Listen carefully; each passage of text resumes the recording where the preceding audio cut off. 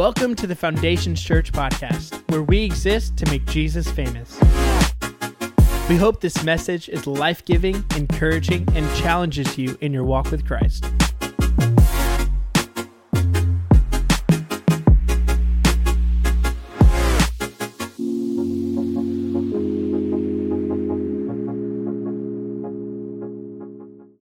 Today we're kicking off our series, Emotional Damage, and at the end of service, we're going to be remembering Christ's sacrifice as we're taking communion. So let's make sure not to rush out of here as we are remembering that. But we're kicking off this series today, Emotional Damage, kind of sorting through these different emotions that we all deal with. Now, I'll be the first to admit I'm a little emotional. If you have ever seen me speak and you're like, is something going on? He always cries. There's like two areas in my life that choke me up, and it's talking about Jesus, and it's talking about my family. And so those are two areas that I am unapologetically passionate about. And those aren't the emotions we're talking about. I should be able to make it through today without crying. If you're like, man, just go ahead and pass the money if you're betting on somebody, whether he choke up or whatever. Like, no. Like, I should make it through, so you should be safe. But, you know, we're not talking about these things that we're really passionate about. We're talking about these emotions that, if left unchecked, can cause damage to ourselves and to others. Like, we're talking about anxiety. We're talking about fear. We're talking about guilt. We're talking about these things that can wreak havoc on our lives if we're not careful. And now God has given us emotions, but a lot of times we are guided more by our emotions than we are the truth of God's word. And emotions are a great gauge, you know, to how you're feeling, but they're a terrible guide. And so how do we live our lives not guided by our emotions, but guided by who God is? If you've got your Bible, we're going to be in Matthew chapter 14 today. It's available. We'll have the sermon notes on the screen and on our app as well under the sermon notes. Matthew chapter 14, starting in verse 24, going through verse 33, and it says this: "But the boat by this time was a long way from the land, beaten by the waves, for the wind was against them. And in the fourth watch of the night, he came to them walking on the sea. But when the disciples saw him walking on the sea, they were terrified and said, 'It's a ghost.' And they cried out in fear. But immediately Jesus spoke to them, saying, 'Take heart, it is I. Do not be afraid.' And Peter answered him, 'Lord, if it is you, command me to come to you on the water.' Jesus said, 'Come.' So Peter got out of the boat and walked on the water and came to Jesus. But when he saw the wind, he was afraid, and beginning to sink, he cried out, 'Lord, save me.' Jesus immediately reached out his hand and took hold of him, saying to him, 'O you of little faith, why did you doubt?' And when they got into the boat, the wind ceased, and those in the boat worshiped him, saying, 'Truly you are the Son of God.'" Let's pray. Father, we come before you this morning, God, thanking you that you have revealed yourself to us in your word. God, I pray that you would open up our hearts to hear, open up our eyes to see what you have for us today. It's in Jesus' wonderful name that we pray. Amen. So we're looking at this passage in Matthew chapter 14, and you've heard this story, you're familiar with this story, and you're probably thinking, okay, they're going to talk about fear today, right? We're going to talk about fear, but you'd be wrong. You'd be close, but I think fear is more of a symptom, that there's probably a deeper-rooted issue that's going on here, because Jesus said something to Peter. He said, "Oh, you of little faith, why did you doubt?" He didn't say, "Why were you afraid?" He said, "Why did you doubt?" And so the dictionary defines doubt like this: to call into question the truth of, to be uncertain, to lack confidence in. The way it's used here in the Bible, it's this idea of second guessing, wavering. And not second guessing like someone's about to do something stupid, and you're like, hey, you might want to second guess that thought real quick, like slow your roll. But second guessing what we know to be true. And I mentioned this earlier, that I love my family. I love when my family comes over. I love when we all get together. My mom lives here in Tulsa, my dad in Oklahoma City. I have a twin sister that lives in Springfield, Missouri, and an older sister that lives in Piedmont. And so I don't know about you, but our get-togethers revolve around food. Anyone else? It's like, hey, this is when we're going to eat, right? That's the time to be there. But there's always this open invitation: come on over whenever you want. We're eating at noon.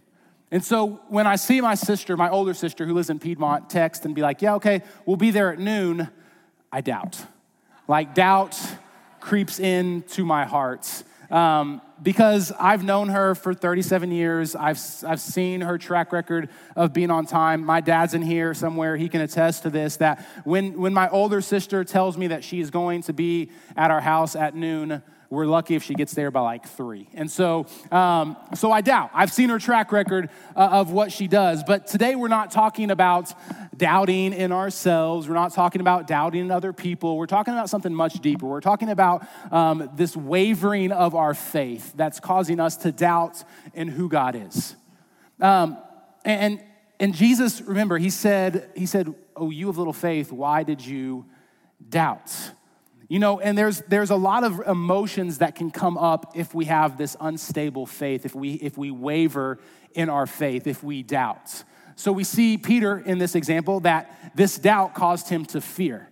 Now, fear is mentioned a lot in the New Testament, and a lot of times it's not even mentioned in a negative way. It's mentioned over 100 times in a way that's almost encouraged. Paul was afraid that the Thessalonians had been led astray in 1 Thessalonians 3.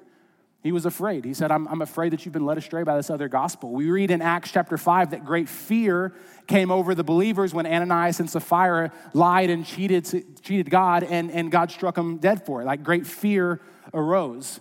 We read in Colossians 3 that believers are to fear the Lord. And this type of fear is okay. It's encouraged, that there is a reverence and an awe of who God is. But that's not the fear that Peter experienced, because there's a different type of fear that we need to be aware of, and it's found in like 2 Timothy 1:7, that God did not give us a spirit of fear, but of one of power, love, and of self-control. Matthew chapter 8, verse 26, similar language in Mark chapter 4, verse 40. He said to them, why are you afraid, O you of little faith? Revelation 21:8, but as for the cowardly, the faithless, the detestable, the murderers, the sexually immoral, the sorcerers, the idolaters, and all liars, their portion will be in the lake that burns with fire and sulfur, which is the second death. This is the fear that is a cowardly fear that causes us to give way under pressure and persecution. This is the fear that comes up when we have weak faith. We look at things like anxiety and worry that comes from a shaky and wavering faith. Philippians 4:6, Paul says, don't be anxious about anything, but in everything by prayer and supplication with thanksgiving, let your requests be made known to God. Listen to this language that Jesus uses in Matthew chapter 6. And which of you, by being anxious, can add a single hour to his lifespan? And why are you anxious about your clothing? Considering the lilies of the field, how they grow. They neither toil nor spin, yet I tell you, even Solomon in his glory was not arrayed like one of these. But if God so clothes the grass of the field, which is today alive and tomorrow thrown in the oven, will he not much more clothe you, O you of little faith? We look at a verse like Romans chapter 12, verse 18, if possible, so far as it depends on you, live peaceably with all. Beloved, never avenge yourselves, but leave it to the wrath of God, for it is written, vengeance is mine, I will repay, says the Lord. And these things that we see, that when we start to doubt, when we start to waver on whether God is going to hold up his end of the bargain, can cause us to fear, can cause us to be anxious, can cause us to stress out, can cause us to want to get angry and lash out instead of trusting in who God is. And so we see that so many of these other emotions are just fruit that are sprouting up from the seed of doubt, this wavering of our faith. We look at these things, and it's common for believers. Like, it's common. We look at this happening to Peter, the apostle, the one who had enough faith to get out and walk on the water, the one who Jesus said, upon you will I build my church. This apostle still had this wavering of faith. And so what I want us to do is I want us to stop viewing ourselves as these super Christians that aren't susceptible to these thoughts of doubts, and realizing, okay, when these thoughts of doubts creep in, what do I do? How do I handle this doubt? How do I deal with doubts? It's something that's common. Jesus said, oh, you of little faith, why did you doubt? He kind of answers the question as he's asking the question, why did you doubt? Not because you lacked faith, but because your faith was too small. He says, oh, you who has a little measure of faith, a small measure of faith. Doubt isn't an absence of faith, but it's an unstable faith. And so we're going to look at a couple of different ways how we can overcome doubt. The first way that I think we overcome doubt is that we lean on the church. That we lean on the church. And this is an area where the church, for the most part, has really failed. And I'm not talking about staff. I'm talking about all of us. All of us. That we've failed because we don't understand that each of us is a part of a body, that the church is a body of believers. It's a body of people who have expressed faith, who have committed their life to Christ. This is what the church comprises of, and Christ is the head of that church. And we each have a role to play. We look at Romans chapter 12, verses 3-8. For by the grace given to me, I say to everyone among you, not to think of himself more highly than he ought to think, but to think with sober judgment, each according to the measure of faith that God has assigned.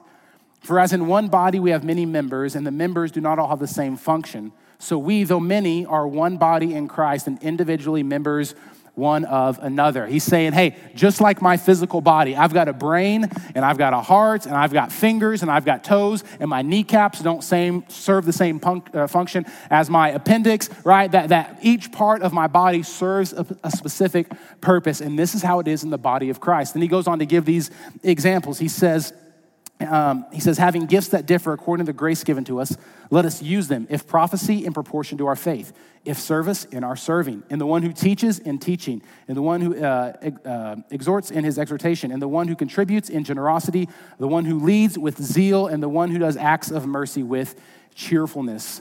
Can I tell you that we do not follow Christ on an island? That it's not you and Jesus doing your own thing. That you are a part of a body. And that you have a role to play in this body. That people who shop around and look for churches, I'm church shopping, I get where you're coming from, but at some point you got to connect to a local body. At some point you've got to connect. Why? Because you have a gifting and a calling that God has given you specifically. Why? For the building up and edification of other believers. And this is to build unity in the church, and it's to love one another, and it's for the benefit of the church, but it's also a testimony to the world and to glorify God. This is what Jesus prays in John 17. And that we failed. We failed because we think of church as this place that we come to and not a body that we belong to. That it's not some place that we come from Sunday from 10:30 to 11:30, noon, and then we check it off our box, but it is a body that we belong to. And we overcome this doubt by leaning on one another. I'm going to get into this passage that might seem a little random, but I want you to stick with me. If you've attended any of our midweek series, then you might know where I'm going. But I'm not too worried about that because it's like 20 of you. We want to go deeper. Cool, show up to midweek. What? Sorry, that's my passive aggressiveness coming out. My apologies, I'm sorry. Anyway, I'm not mad, I promise. James chapter 5, verses 13 and through 15. We're going to be looking at more 14 and 15. And it says this, is any among you suffering? Let him pray. Is any cheerful? Let him sing praise. Is any among you sick? Let him call for the elders of the church and let them pray over him, anointing him with oil in the name of the Lord. And the prayer of faith will save the one who is sick, and the Lord will raise him up. And if he has committed sins, he will be forgiven. How many of you guys have heard this verse? Yes, probably fairly familiar with it. Raymond's right down the road, so I'm sure a lot of you guys, let's just pray and everything's going to be great. But now let me stop right here before I get into this, because I don't want someone to think that I don't believe God can heal or doesn't heal. I absolutely 100% believe that God can and still does the miraculous today, okay? So that's not where I'm going at all. I pray for my son to be healed every day. I ask other people to pray for him, and if I didn't believe that, then I wouldn't waste my time praying that. Your will be done, right? I pray for my son to be healed, but I understand that God works in ways that I don't understand, but I still pray because I believe that God can heal. And so what I want to do with this passage is maybe flip the coin to the other side and maybe show this passage in a little bit broader context that maybe we not be fully aware of. So we're looking at this passage in James, and we read this, we come to this verse 14, it says, any among you sick. Now this word sick is the Greek word osteneho, and it's used about 32 times in the New Testament. About 18 of those times, we read it a lot when Jesus is healing the sick. And so our range of sick is pretty wide. It's like you could have the sniffles or you could be like terminally ill, right? It's a wide range of sickness. And it's used several times in the New Testament that way. It's also used about 14 times to describe people who are spiritually weary and spiritually weak, that their faith is wavering. Acts chapter 20, verse 35, and then Romans chapter 14, verses 1 and 2. In all things I have shown you that by working hard in this way, we must help the weak. And remember the words of the Lord Jesus, how he himself said it is more blessed to give than to receive. That word weak there is the same word for sick in James chapter 5, Romans chapter 14, verses 1 and 2. As for the one who is weak, asteneho in faith, sick in faith, welcome him, but not to quarrel over opinions. One person believes he may eat anything, while the weak person eats only vegetables. So you've got this one word being used for two different meanings here. That we've got physical sickness and we've got like this spiritual weariness. What's really interesting is, can we put that verse in James back up on the screen? The word sick in verse 14 is different than the word sick in verse 15. You're like, they both say sick, but we have to remember the Bible is not written in English, it was written in Greek, and so sometimes some things get a little bit lost in translation. That word sick in verse 15 is this Greek word kamno. It's used 3 times in the New Testament, and each time it's used, it's in reference to someone who is spiritually weak. So why are we talking about this? Hebrews 12:3, consider him who endured from sinners such hostility against himself so that you may not grow weary, sick, or faint-hearted. Revelation 2:3, I know you are enduring patiently, bearing up for my name's sake, and you have not grown weary. I thought we were supposed to be talking about doubt. What is going on here, Michael? Have you ever heard someone say, hey, don't take me out of context? Right? You want to hear the entirety of the conversation, the entirety of what was being said so that you get the full picture of that conversation. You guys know what I'm talking about? Okay, let me give you some context with the book of James. James wasn't written to Foundations Church in 2023. What? Why? Oh, right? I hate to break it to you. It was written to a group of dispersed, persecuted, beaten down, imprisoned believers in the year 40 to 45 AD. Wasn't written to us. These are believers who have seen their friends executed, their family members are imprisoned, they're having to leave their hometowns because of the persecution that's happening in that first century. This is the context who it's being written to. James 5, in particular, starts out in context talking about how to endure persecution. And then James goes into this passage, is any among you sick? Now, were there physically ill people? Probably. But let's look at the bigger picture. Are there people who are spiritually weary after being beaten down and hunted down and imprisoned and persecuted and praying for reprieve and it never coming? Can you guys see maybe the context of this? That is any one of you spiritually sick? Is your faith hurting? Let the elders of the church lay hands on them, anointing them with oil. What's the deal with oil? In the Old Testament, oil was used to sanctify things and set them apart for a special purpose. So what are the elders doing? They're anointing these people with oil, reminding them, hey, you've been set apart, that you are God's child. Do not let your faith grow weary or sick, but be encouraged and be healed, and that their sins will be forgiven. What could the sin be? It could be a weariness and a weakness, a wavering in their faith. Again, I'm not tearing down the fact that God does the miraculous. I want to paint a broader picture of what might be going on here in context. And maybe we start to relate a little bit with that. We say, yeah, I've been praying and nothing. My faith is starting to get weary, and I'm starting to doubt. I'm starting to struggle. And this is where we've missed it as a church, because it takes both parties involved here. It takes one party to admit that they're weak. But in today's culture, no, I'm strong enough, right? I'm capable. I can do all things, right? I'm man enough. Right? I'm going to fix this on my own. And we don't want to admit that our faith is wavering, that there's doubts. But it also takes those spiritually mature, those elders, to come alongside and to lift each other up. That we're called to be the hands and feet of Christ, and that when someone says, help me, sometimes God's answer to a prayer is other believers lifting you up. But we failed. We failed. We come in here and we listen to some songs and we raise our hands and we listen to a message for 30 minutes and then we go home never connecting to the body. Never connecting to a connect group because I just don't have time for that. I got games and, that Sunday night's my only free night, and we don't want to see the benefit of being better together. It's not something we just say. It's something that we believe because we are a body of Christ, and when one part of the body suffers, the rest suffer. Amen. I have back issues that flare up every now and then, and it's super painful. Like my body will be literally contorted, and I could lay in bed and it's painful for me to roll over like to my side. Like I have to just like stay in one spot. It's miserable. And so what do? I put ice on it. I go to the chiropractor, right? I stretch it out. I do whatever I can to make sure that my back gets healed as fast as it can because it's affecting the rest of me. You don't follow Christ on an island. You're a part of the body. And that when one part of the body suffers, we should come alongside and encourage and build up one another. How do you overcome doubt? You've got to admit that you have a problem. You've got to let other people come alongside you and remind you who God is. You've got to let people of strong faith come alongside you and carry that burden for you. Church, this is what we've got to be doing. This is one way that we overcome our doubts. But the ultimate way that we overcome our doubt, that anyone overcomes their doubts, leaning on the church is totally insufficient if people in the church aren't looking to the I am.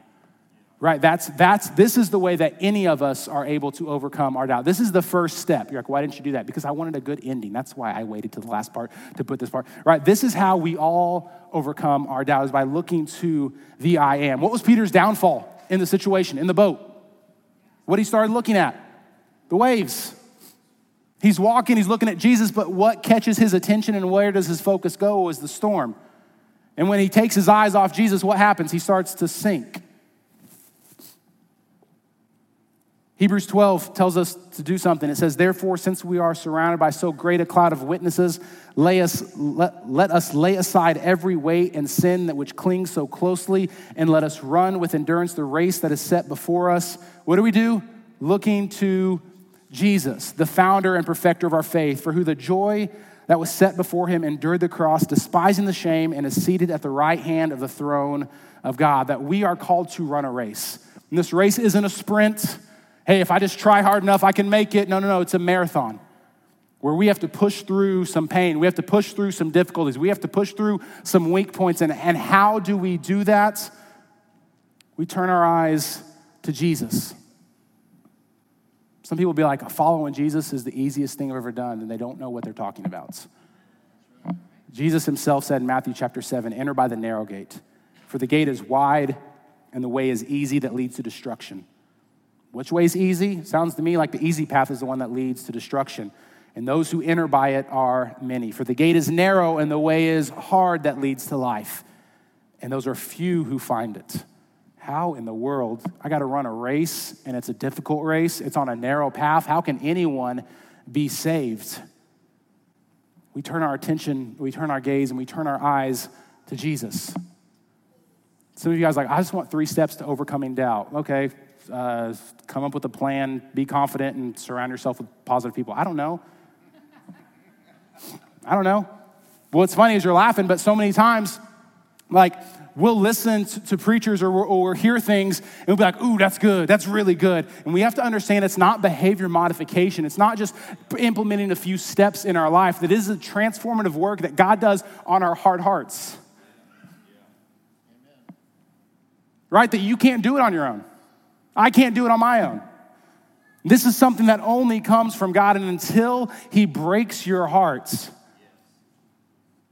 and makes you aware of your need for him, like only then are you able to keep your eyes on Jesus. Only then are you able to keep your eyes on the I am. Because what happens when we say, hey, I just want 3 steps to becoming a good Christian? Guess what? I could put some scriptures and give you some good steps to overcoming doubt, but I could neuter the gospel and the power of it by saying, hey, no, let me proof text this and say, here's this verse, right? And here's this verse. And I neuter the gospel because I take away the power of Christ. Paul says, I'm not ashamed of the gospel. What is the gospel? It's that Christ died for us. I'm not ashamed of that because in that is the power to save. But I just want 3 easy steps, and I just want some scriptures to back up my thought process. In the process, we neuter the gospel. Man, until you're aware of your need for Jesus, until God has broken you, only then are you able to fix your eyes on him.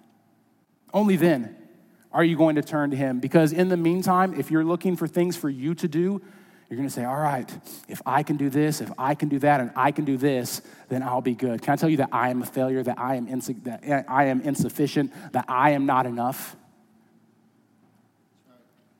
That's what I am. So I don't look to myself. I don't look at what Michael can do. No. Because when that happens, I'm going to start looking here, and I'm going to notice my deficiencies here and my weakness here, and I'm going to start to sink. And so I keep my eyes focused on Jesus. When Moses was in the wilderness, he came across this burning bush in Exodus chapter 3. And after some conversation, he realizes who it is that he's speaking with. And so Moses knows that he's talking to God, and God is calling him to lead the Israelites out of Egypt. And so he's like, okay, so who do I tell them is sending me? And in Exodus chapter 3, verse 14, God said to Moses, I am who I am. And he said, say this to the people of Israel, I am sent me to you. I am what?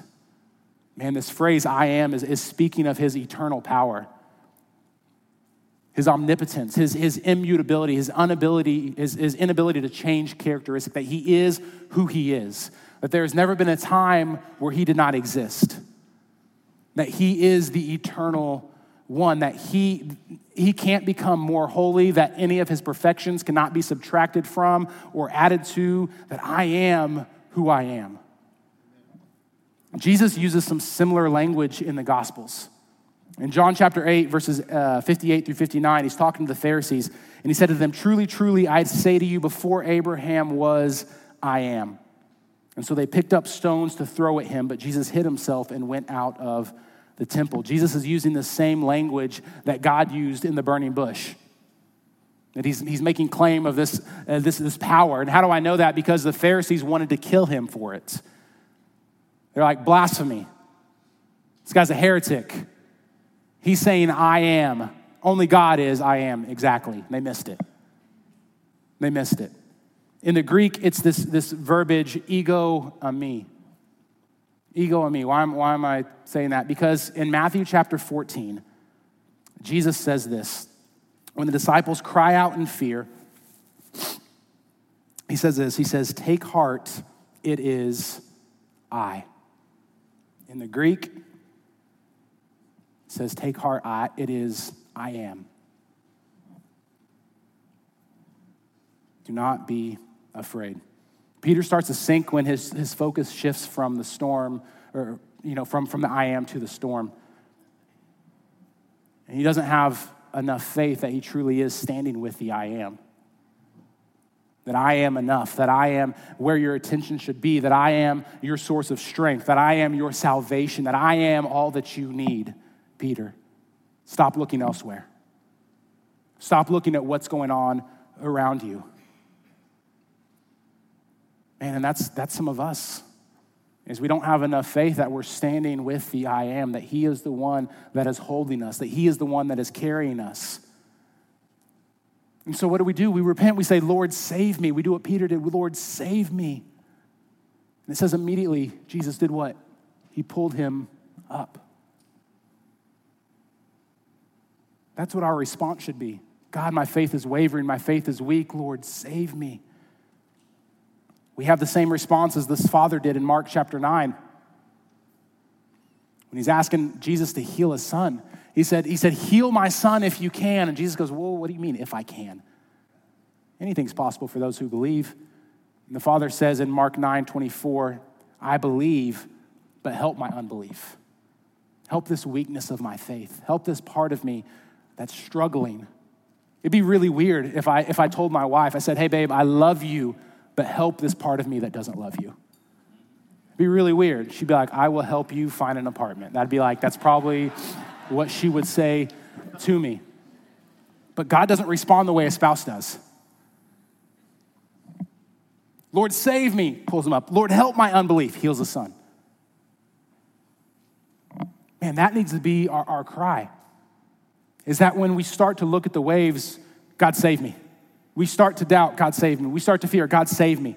Help my unbelief. Anxiety creeps in, God save me. God save me.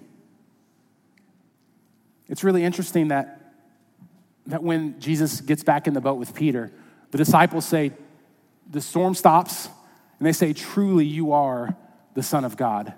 Truly, without a doubt, you are the Son of God. And I know that's guilty. I wait for the storms to stop, and I'm like, oh, you are the Son of God. You truly are the Son of God. I never had a question. And why were you sinking when the storm was going on? Right? Can we just start to keep our eyes on Jesus? Can we start to keep our eyes and not wait until the storm stops to say, yep, you're God? Can we say that in the storm? Can we say that like when we're struggling, say, no, you are, I am. You are all that I need. And that when we keep our eyes on Jesus, our strength, our faith begins to be strengthened, and this doubt begins to dissolve, and we are able to come alongside and be the hands and feet of Jesus and pulling others up, being the church and lifting them up and bringing our stronger faith alongside them and saying, come on, let's go. Come on. You're not done. This is what we do. This is what we do as a church. That we encourage, we build up one another, and we do that by keeping our eyes on the I am. Let's pray. Father, we come before you this morning. God, thanking you. God, that you are more than enough. That you are all that we need.